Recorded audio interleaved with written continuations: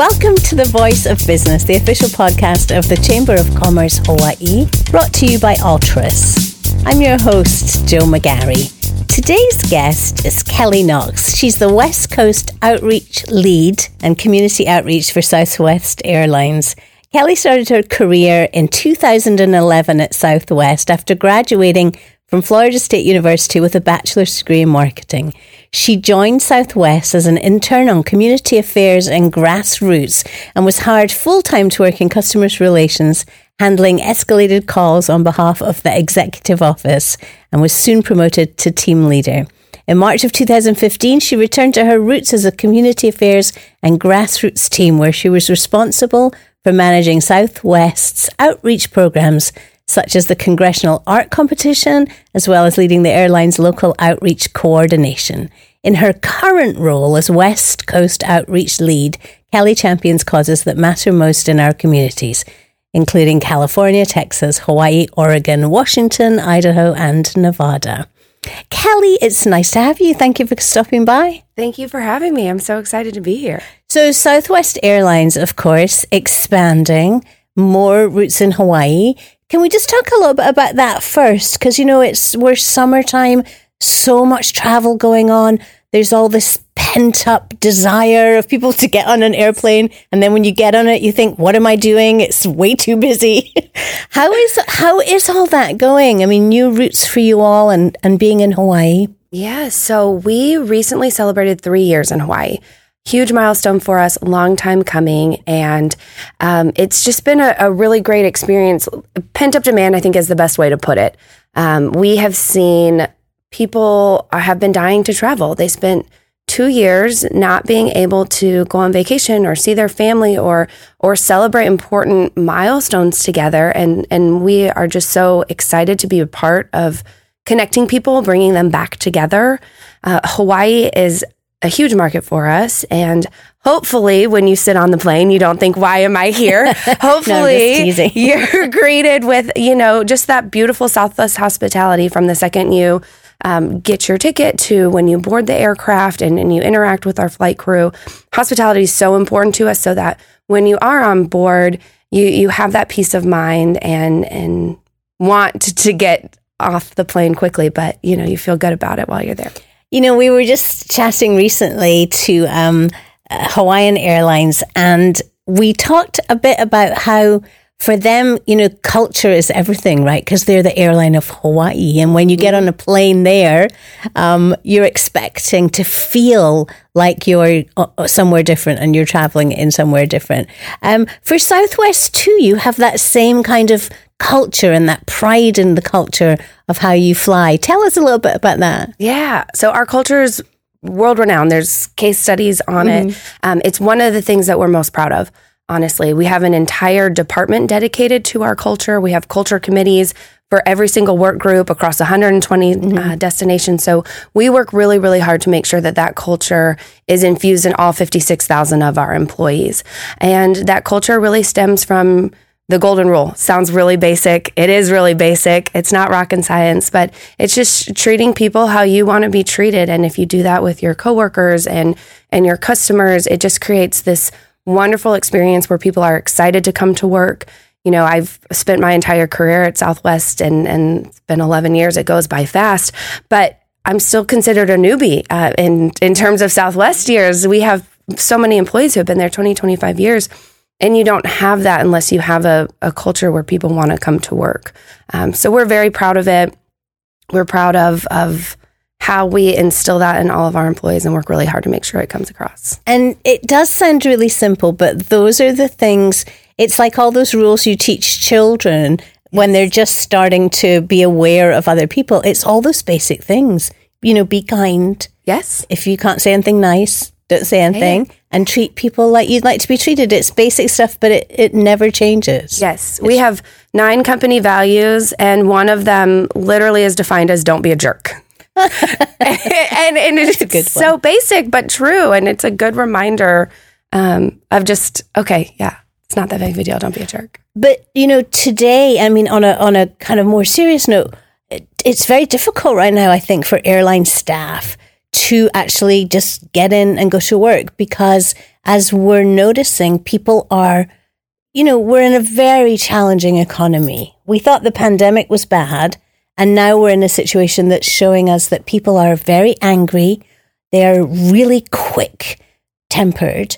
Every day there's someone posting a different video of someone being rude on an airplane.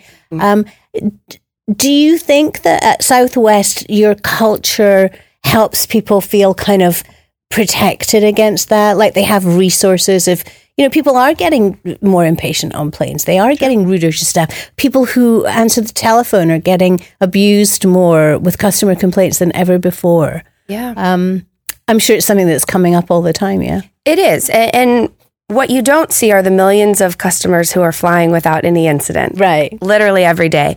But no, you're absolutely right. People have become a little more wound up on board, and we are seeing those incidences, and putting our people first is incredibly important. And so I think why you don't see as many as there could be is because our flight attendants and all of our hospital staff are trained to diffuse situations. And so how do we de-escalate so it doesn't get to the point where we have to have security greeting us on board? So it's definitely a focus. It's something we pay attention to. It's something our employees talk to us about. I think that's a lot of times why we resort to humor too. Mm-hmm. So if you've ever been on a Southwest plane, you've probably heard the announcements with some jokes in it. And if you make flying fun, just like you make work fun or anything else in life, those situations tend to de-escalate themselves a little bit quicker. But it's definitely something that we are focused on, making sure our employees feel safe and protected, and hope that you come on board, which is our home and their place of work, like you would expect people to come to your place of work. Yep, it's a kind of a new way of doing business, isn't it? Yeah. Let's talk about some of the other fun things that Southwest do, because you just have such, your role is community outreach, and the community outreach that you do is very significant. It's not just a name. It's not just, this is somebody's job title. You really all take that seriously. You give back to the community. And I want you to talk a little bit about what you do in Hawaii and how you find the people who need your help. Yeah. So we are the company with heart. If you look at our logo, it has a heart on it. And that's really intentional because we lead with our heart, with our employees, but also with our communities. And so we have some national pillars that we try to ladder up to. But my job is taking those national pillars and making it very localized. And so how do we connect to the communities and what they care about? So before our planes even touched down in Hawaii, we were coming to the islands, we were talking with Kupuna, we were talking with local organizations and really trying to understand, what does Hawaii care about? And when you think about being ingrained in the community and being a good neighbor, you have to support the causes your neighbors care about. And so my job, I'm very lucky. I get to be in Hawaii and talk to people and understand how we can continue to develop stronger relationships within the community. We hear a lot about preserving and protecting the Hawaiian culture. We hear a lot about taking care of the Aina. And so how can we preserve the beautiful islands and the land? So we look for partnerships with organizations that are supporting those initiatives. Some of our partners, Access Surf is currently running their adaptive surf competition. We had a group of employees out there helping set up yesterday. And so it's really finding those organizations that are taking the passion of surfing and bringing the community together for people with disabilities to be able to enjoy the water. And it's just such a beautiful organization and partnership we have. That's just one of many that we're so excited to be a part of. I love that approach, and presumably you do that in every market that Southwest is in. So you listen first, you find out what communities care about, but then you don't try and fix it, right? Because that would be way too difficult and you would never be able to do it. You find people who are already trying to fix it and support them. How are some of the ways that you find these great organizations, and also how do you help? I mean, is it always a monetary donation? How does that work? all great questions. Yes, we do it differently in every city, but it's listening. But because, we talked about the different cities and states that I'm in, Texas has very different passion points than Hawaii. And I think that's why my job is so cool, is that I have the opportunity to really dive into those communities and understand what makes each of them tick. And to your point, I'm not an expert. I'm not an expert in anti-trafficking efforts. I am not an environmental expert. But we get to work with the organizations who are leaders in their space. And so working with them looks different. It can be through cash donations. It can be through donating in-kind tickets. A lot of times we work with schools to provide college tours, or most recently we took a school from Kauai to visit Pearl Harbor Aviation Museum. And so it's creating these memories and these life-changing opportunities for the organizations to just really further their mission.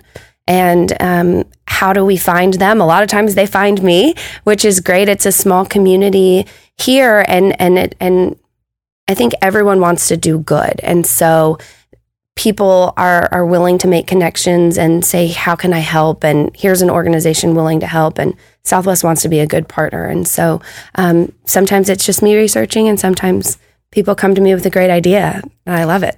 Tell us some of your favorite, you just mentioned you took some school children, to Pearl Harbor. Tell us some of the things that you've done that really warm your heart, where you just feel like, I loved doing that. Yeah. Well, every day of my job. So that's what's really exciting. But IHS is one of our big partners on the island, and they support people experiencing homelessness. And so unfortunately, lots of kids suffer from homelessness. And we were able to take a group of kids from Hawaii to Disneyland.